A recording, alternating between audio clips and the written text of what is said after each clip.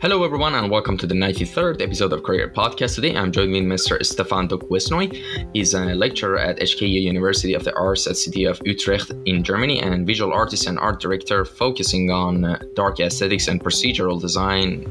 And we're on call with him from Hague, Netherlands.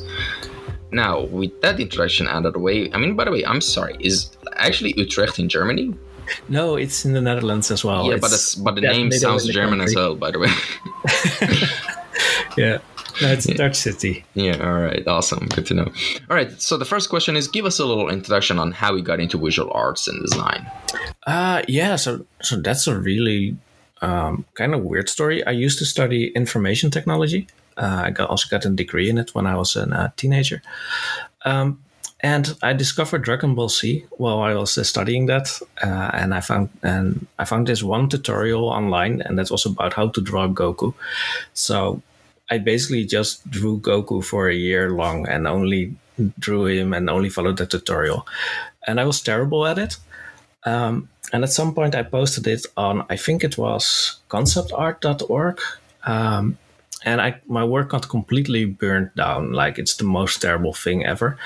But some people, they suggested me to start reading some proper books about art.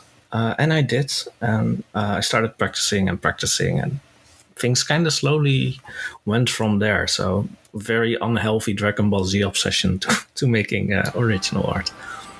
Awesome.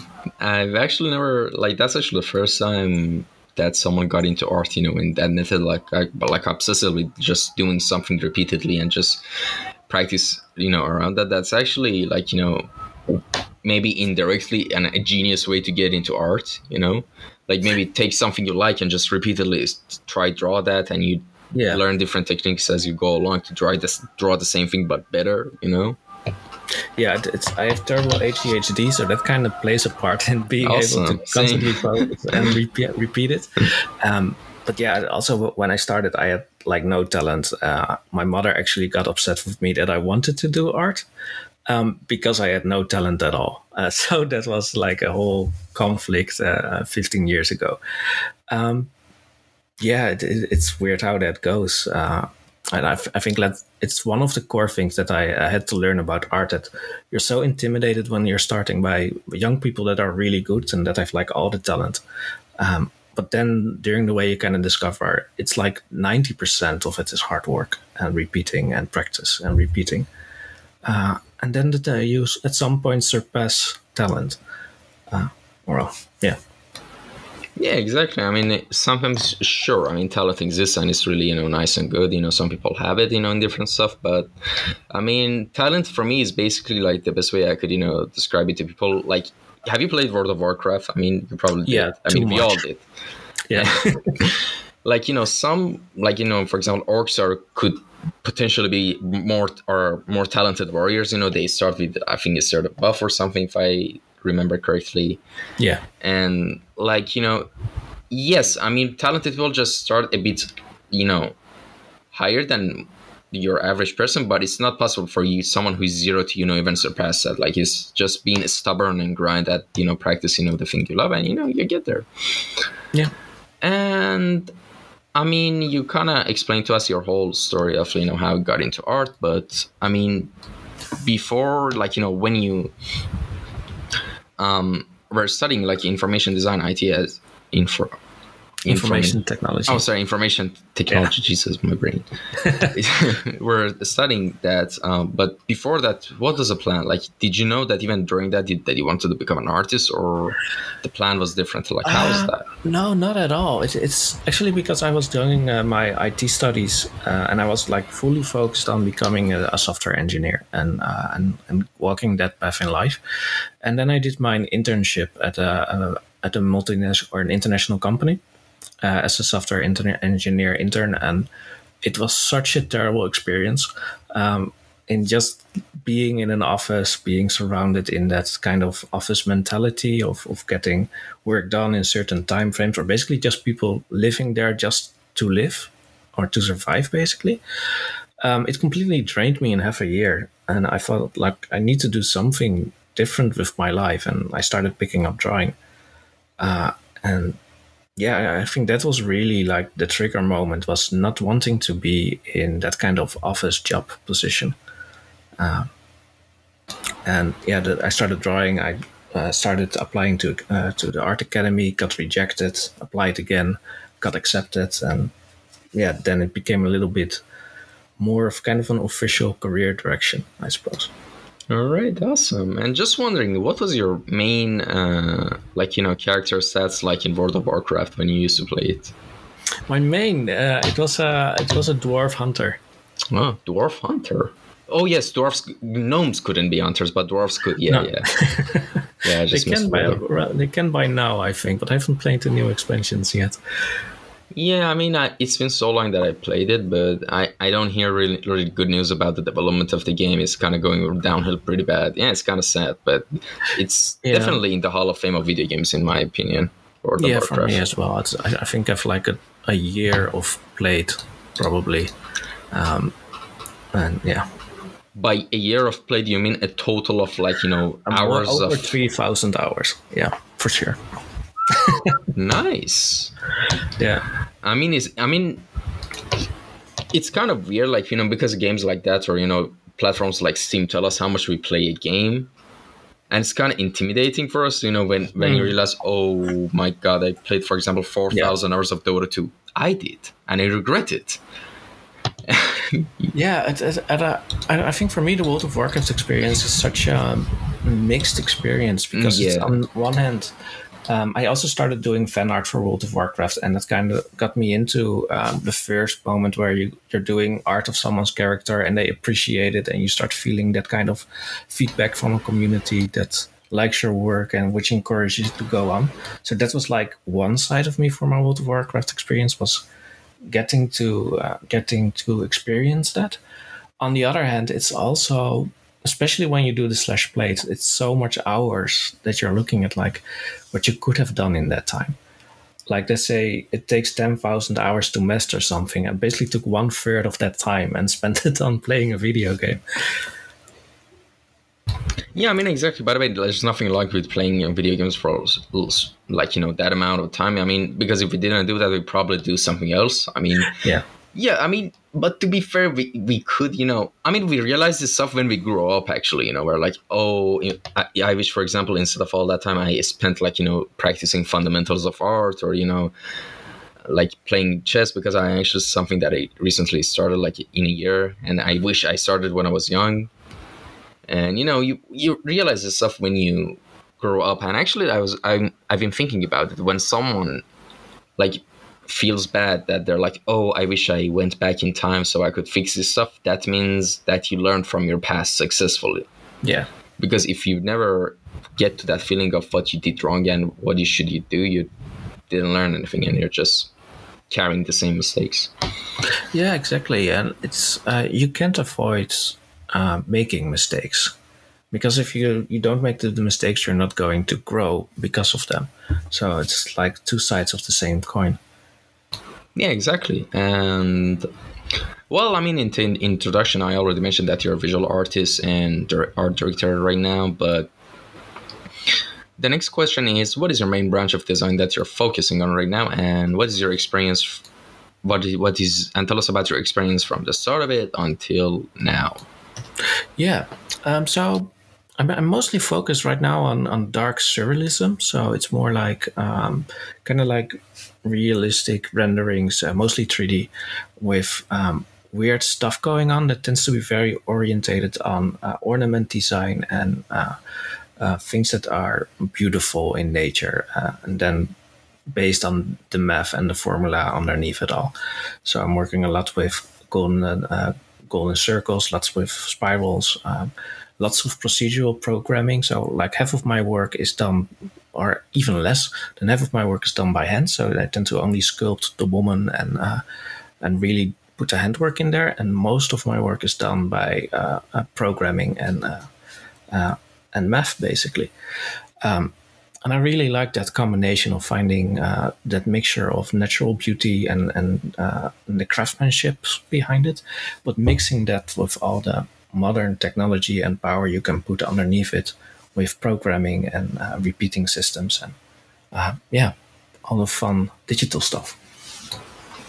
All right. And how does your design process usually go anytime you want to start working on a design project or project in general? I tend to not have a very solid idea.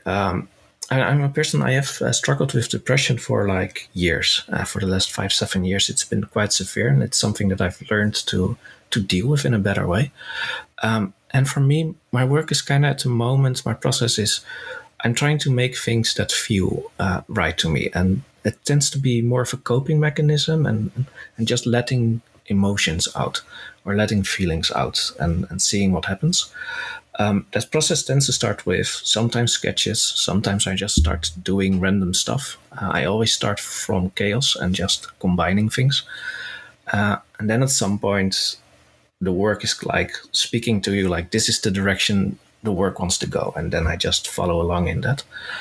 And basically at that point, it becomes a very typical 3D pipeline kind of work, like setting up the models, doing the unwrapping, doing the texturing, finding the right references for the right details, and then slowly bringing it towards an end with compositing. And my final step is always trying to figure out what it actually is that I made and what it says or what it means. All right, that's actually a pretty interesting answer. I've never kind of gotten quite like one which is kind of like intuitive, like the whole process rather than logical. Yeah, which is fascinating to me. Yeah, it's a very weird process for me as well, because I'm as a person, I'm incredibly logical and reasonable in everything that I do. So I'm very planned out, very much always looking for how does things work together. It's also what I teach at school is I teach design process and then how to start from having no idea and setting up your thumbnails, setting up your references, and then having a really structured process. And for my own work, I completely ignore everything that I teach and just do what feels right. Yeah, but I think it's also because I've had like years of doing it in the typical structured concept art way, that it's somewhere got ingrained or became an instinct, and that I now have to rely less on doing it consciously. Yeah, that actually makes a lot more sense because for as you said, yeah, I think it's because you've done it for so many years, and a long time that you just do it subconsciously on autopilot mode, basically, which is still really interesting. And there's a couple of things I want to talk about right now. We're in the general art chat section of the podcast, which is first for anyone who's listening. I want to say that the way I actually found Mr. I'm sorry, I'm not. Yeah, I'm gonna miss your last name. I'm sorry, Mr. Stefan's work. It was through a feature.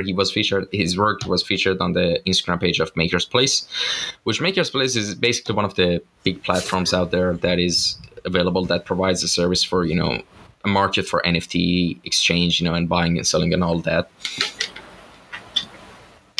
And now, the thing I want to ask you is, how did you got familiar with the world of NFTs? Oh, that's a good one. I got an Instagram ad from Super Rare in last October, and I decided to apply. I got rejected, and then I found Maker's Place, and I started posting. It was at the beginning for me. It was like I'm kind of like doing my own thing with art, but I had no way to make money of it. So it really was like a hobby next to my usual teaching job, and I had my job that could provide for me. So in the free time that I had, let's make fun original work that I love. And then I found Super Rare, and I saw that one of my art heroes was on there, Andrew Jones. I absolutely love him. I've been a fan of him for like, I think 18 years now, since I was 20. And he was selling his work there, and I thought, well, if he can sell his original work, maybe so can I. And that's how I started rolling into it. And by investing more time in it and discovering more about NFT is also kind of discovering that what it could do for an artist beyond just being a way to sell, but also the entire community behind it, and also the kind of liberty it can give you as a digital artist in being an independent artist.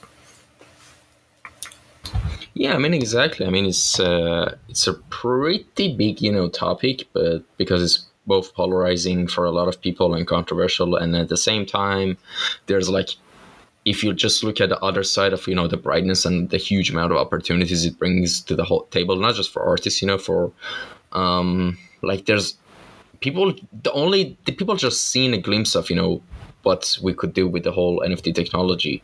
We just seen, you just sell art, you just sell JPEGs, you just sell VR models or 3D models or stuff like that. But it's more than that. I mean, all right, let me give you an example.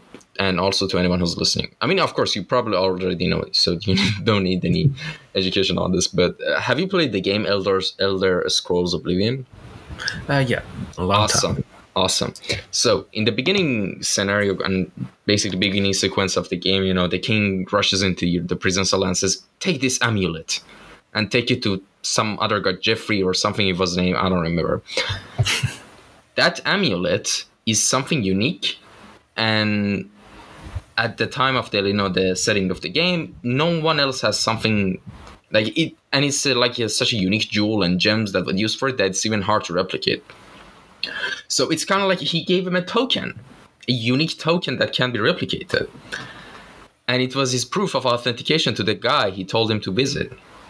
That's actually a really good example, analogy to use for people to explain what the NFTs mean.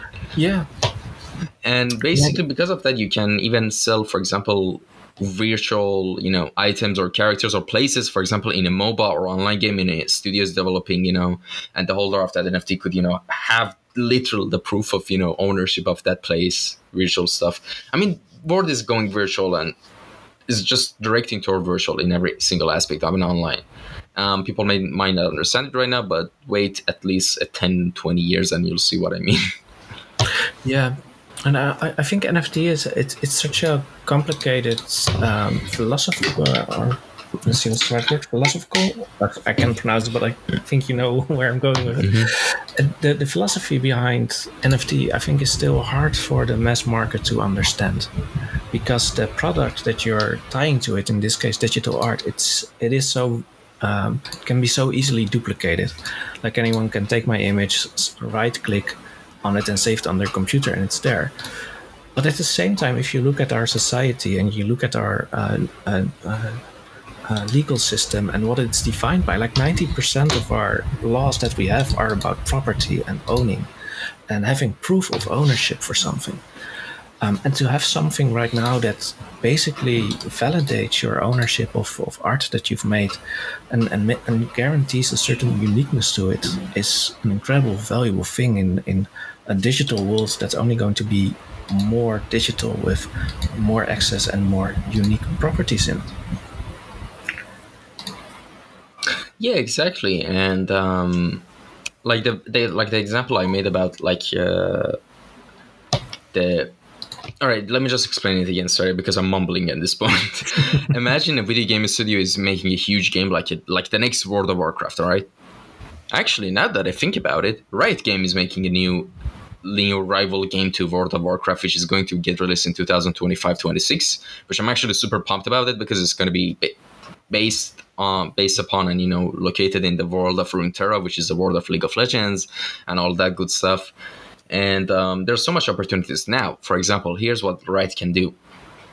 He can, sell different locations or temples in that world that everyone visits as NFTs to anyone who can buy. And anyone who owns that NFT, that token, that proof of ownership, can, be the owner of that place and, have a special extra stuff, basically write stuff. And I'm saying so much basic things right now, but there's so much, cool potential things you can do with this. I just named some very basic stuff right now. But, from that on, just try to think of other opportunities. I mean, you get my point. Yeah. And actually, the next question is something that I don't ask everyone. I usually ask it to people who are like a more surreal, abstract kind of artist, And the question is, have you ever used your dreams as inspirations for your works? My dreams are quite boring, actually. So no. No, my dreams tend to be about very typical real-life circumstances and scenarios. No, it's for me. I think it's actually because I'm quite boring that I'm really working to find interesting things to show and to grow in. My biggest inspiration is probably my Pinterest board that I've been building up over the last 7 years, and that has been growing and evolving. So when I'm out of inspiration, I just scroll through there, and then I find interesting mixes and things. Awesome. And I think here's the thing, like, you said you're boring, but I mean, I like, I'm not saying this, compliment or anything, but I think the thing you're trying to say is that you're not a very active, hyper, like, loud person. I think it's I tend to be like, for all the energy and stuff that's in my work, and all the emotion that I try to put in there as a person myself, and how I decorate my space around me, or how I project myself into the world around me, it's very counter intuitive to the work that I create. So I'm like really laid back, very simple clothes. I tend to not have a lot of stuff. I live very minimalistic. Yeah, we're the same then. I mean, I actually, my parents been begging me to buy a fridge for the last year and a half, and I'm like, no, I'm happy this way. Like, I mean, the only thing that I kind of mad that I have is a washing machine, because I actually need it, because I work out every day and I need to, wash them every day. But yeah, even if I could, do the thing with just, simple washing rack from, like, 100 years ago, where how people used to wash clothes in the river. Like, yeah, I mean, I kind of understand your point of view, but because, I mean, the thing that I'm thinking about is because you said your dreams are also not that surreal and stuff like that. And I've been thinking about this subject, like, for a while now, and, that what determines, someone has wild dreams or not. And I think usually it's how engaged the brain could be. Like, how much engagement does it need? For example, I personally have a hard time sleeping at night, so I have to role play in my head that I'm somewhere and I'm just hiding from enemies, and I'm just curling up somewhere, and it just makes me fall asleep better, like stuff like that. Sometimes we need that push to give our brain that kind of imagination. I don't know if you're like that as well. I think my personal theory is that I'm probably so active in my mind the entire day when I'm working and doing my things, that my brain is just too exhausted at night to get dreams out, because I go to bed and I like sleep immediately and I'm dead pretty much. So I'm instantly asleep. But also always extremely exhausted by the end of the day. And I think it's probably kind of related to the ADHD part as well, being incredibly active in how you think and all the chaos that comes with it. ADHD or HDHD, is that something different? ADHD, right? Oh yeah, I thought you said HDHD, sorry.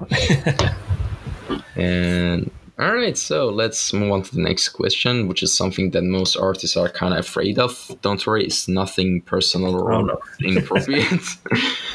It is, who are your favorite artists and designers that have inspired you the most? Damn. Because it changes like constantly. I'm a big fan of the pre-Raphaelite era of art. So then you're looking at a good moment to lose all of their names immediately. You're looking at artists like Waterhouse.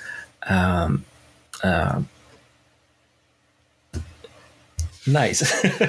So I'm a big fan of the area, and it's like this period in late England. I think late 1800, where they're like kind of taking inspiration from the antique age of art, and then they're trying to modernize it with modern clothing and with modern kind of aesthetics, and trying to create their own thing of it.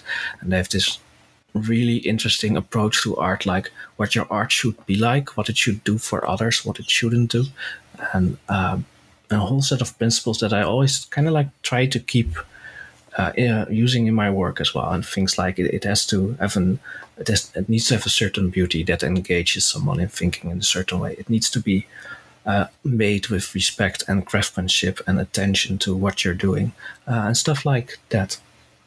And that tends to be like my main inspiration. When I'm looking at more contemporary, I find Rothko really interesting. He's a bit of a weird artist for most of the digital arts, because he's from that abstract era, which is just like his work, for everyone who doesn't know, it's like big squares of paint. So it's like blue next to red, and it's orange next to yellow and stuff like that, or big black canvas. The kind of art that makes you say, well, everyone can do that. I can do that. Why is no one paying me a few million to do it? But the thing that I've had with his work is, especially when I got more into the mathematical side of art, is that I started seeing the proportions in his work are really beautiful, and how he balances the colors and the swatches and stuff. And that really became for me an inspiration to not only focus on like the superficialness of art, like what it is that you're figuratively looking at, but also at what is the design underneath it, and everything that's going on at a pure emotional base level. And this is something that came quite late in my career, I think like 5 years ago, that I really started looking at abstract artists, what they wanted to convey, why they did the work they did. When it comes to contemporary, Andrew Jones, I'm a big fan of. He does this weird shamanistic, mutating art stuff. It's hard to explain. He used to direct Metroid Prime as an art director early in his career, and then he started doing weird visual performances, and I absolutely love his work, where it's going. I really admire Raf Grassetti as a sculptor and as an absolute master in the work that he does. When it comes to NFT, and I'm exploring lots of new artists in NFT that a lot of people aren't that aware of yet.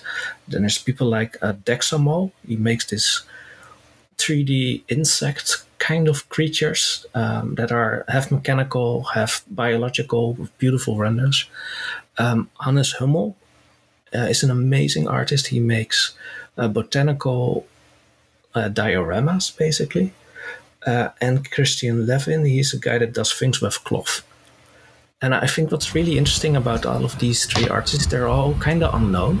I think collectively, if you put them together, they have like 10,000 followers on social media in total. But there are all kinds of these artists that were in studios and were working behind the scenes for their entire career. Then they discovered NFT, and they all got on the train of, I can do something I want, and it can be unique because I'm the one doing it. And they're all creating amazing work because of that freedom that they're suddenly experiencing. Yeah, actually, before the whole NFT boom and stuff like that, Christian Levin came on the podcast on episode 16. Oh, nice. Yeah. And yeah, it was during the time when the podcast wasn't video based, it was just audio. Like, I was at my infancy stage of the podcast. Now we're at episode 93. So time flies. Yeah. And now, speaking, we have already, I think, talked a little bit about your work, but we want to get a little bit more in depth. Now, the question is, what is the main subject of your artworks, and what made them interesting to you?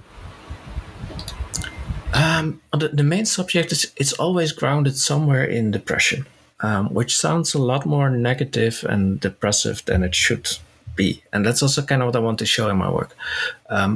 For me, depression is something that I have to live with daily. And for me to do that, I need to be able to see it not as as something that's burdening me or something that's dragging me down, but it's something that's a part of me that also creates, in a way, who I am and how I see the world. So there's a lot of acceptance going on.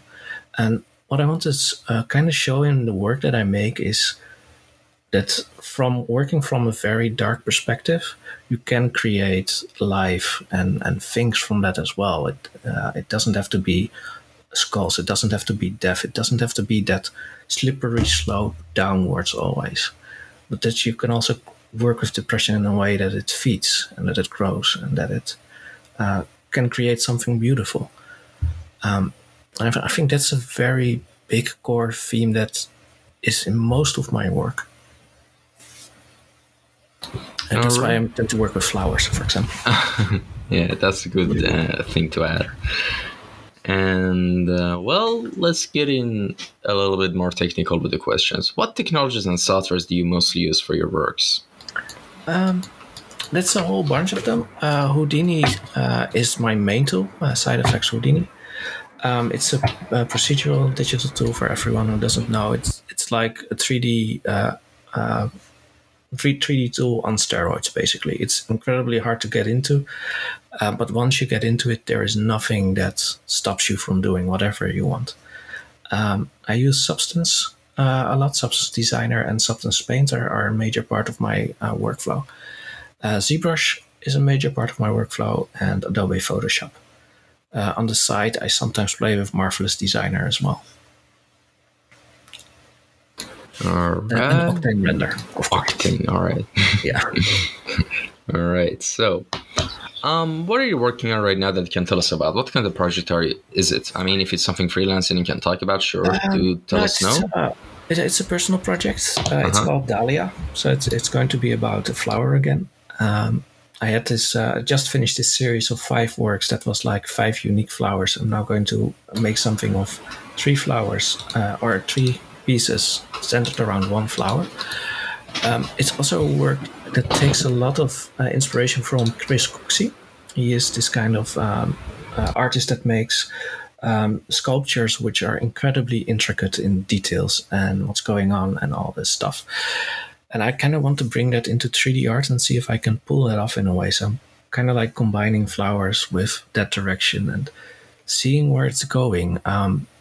It's a bit of a hard work to describe. There are some sneak peeks on my Twitter account where I sometimes show test renders. And I have no idea yet what the story is going to be behind it, but yeah.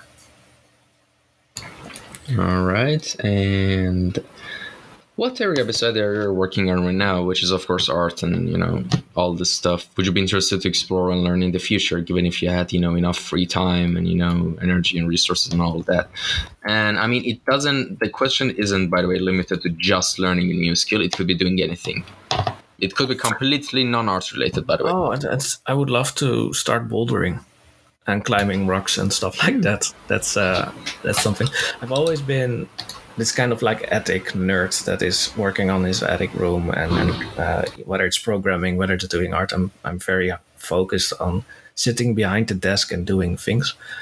And I'm 38 now. I'm noticing that my body has grown in certain ways that is not really beneficial from that lifestyle. And one of the things I want to start picking up is taking care of myself in a physical way.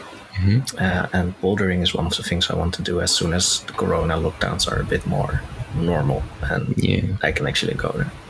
I mean, that sounds awesome. Yeah, definitely. I mean, but just a piece of advice, like, bouldering is a super good way, is a fun way to actually engage your whole body and, get strong grips and everything, useful actually physical skills. But I think for a start and as a foundation, you should start running or bicycling, a cardio basically version, because yes, I mean, at first when you start bouldering, you're going to have problems with cardio, with your muscles, with breathing. So if you, for example, take care of the cardio and the body endurance in general and the heart muscle endurance in general, you just take care of it with either bicycling or swimming or running, and then you add bouldering or other sports to it.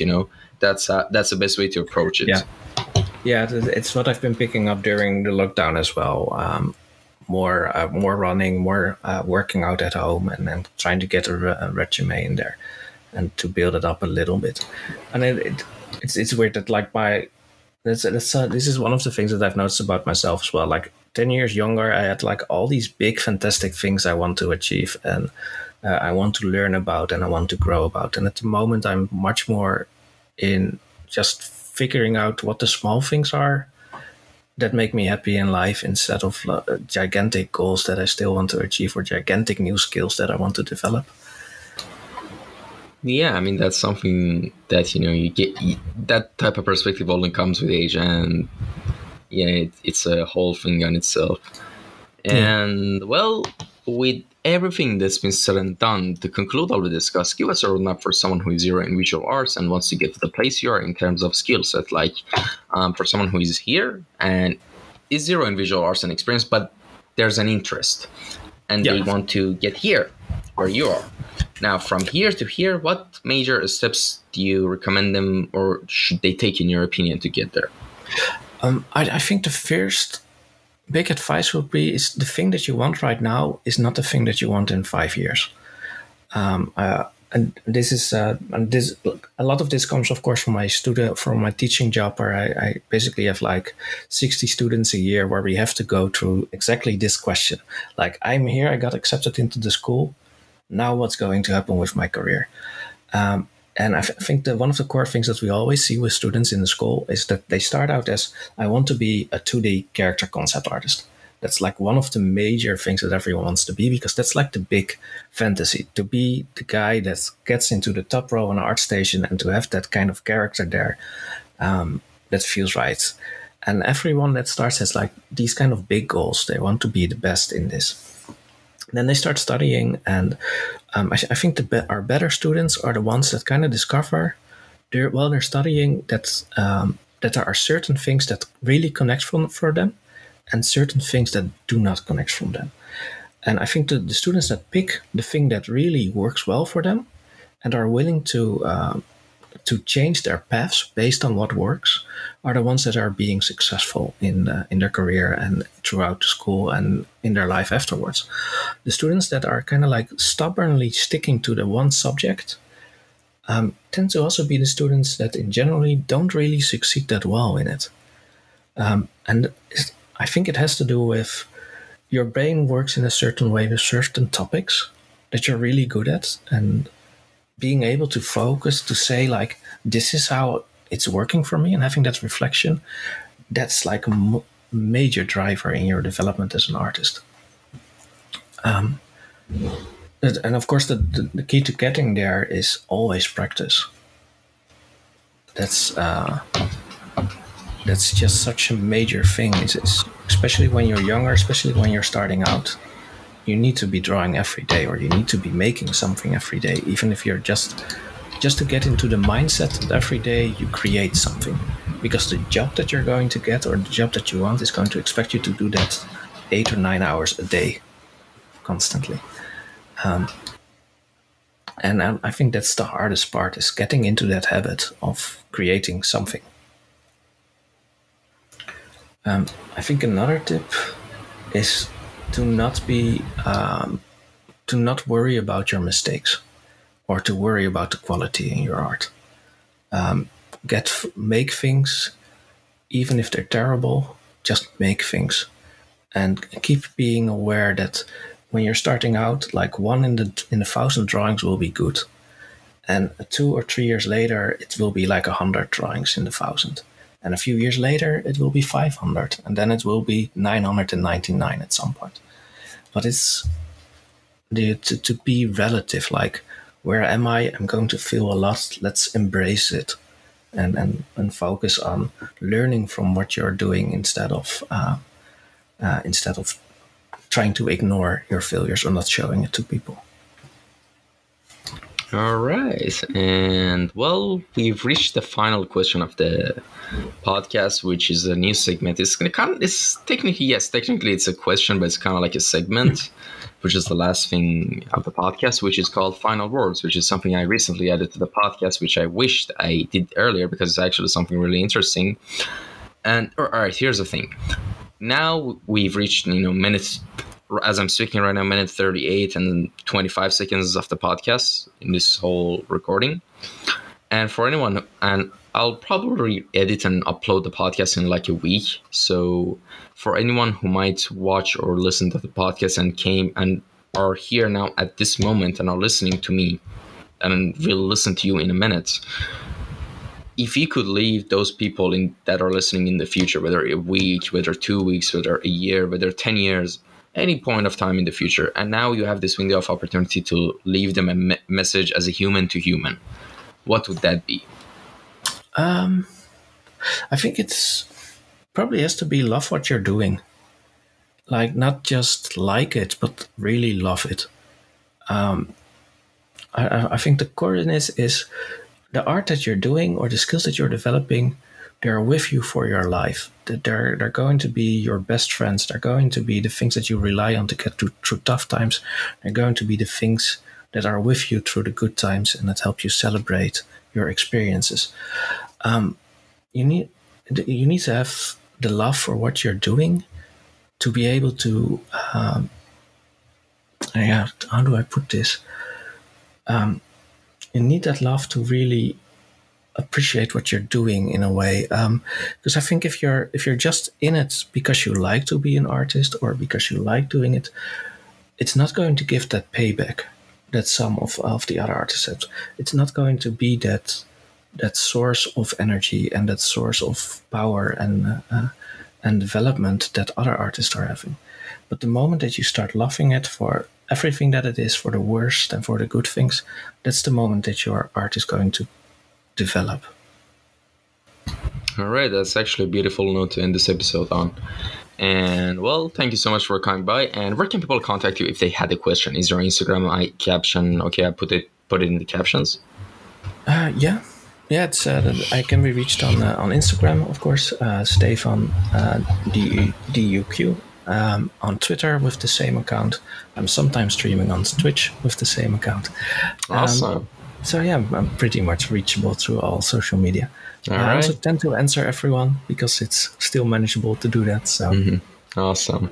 Well, thank you so much for your time and joining us on this episode. And thank you to anyone who tuned in and listened to this episode. I hope you are having a good day. Well, it's the end of this episode. Thank you everyone for watching. Thank you, sir, again for coming by. And take care, everyone. See you next episode. Bye. goodbye.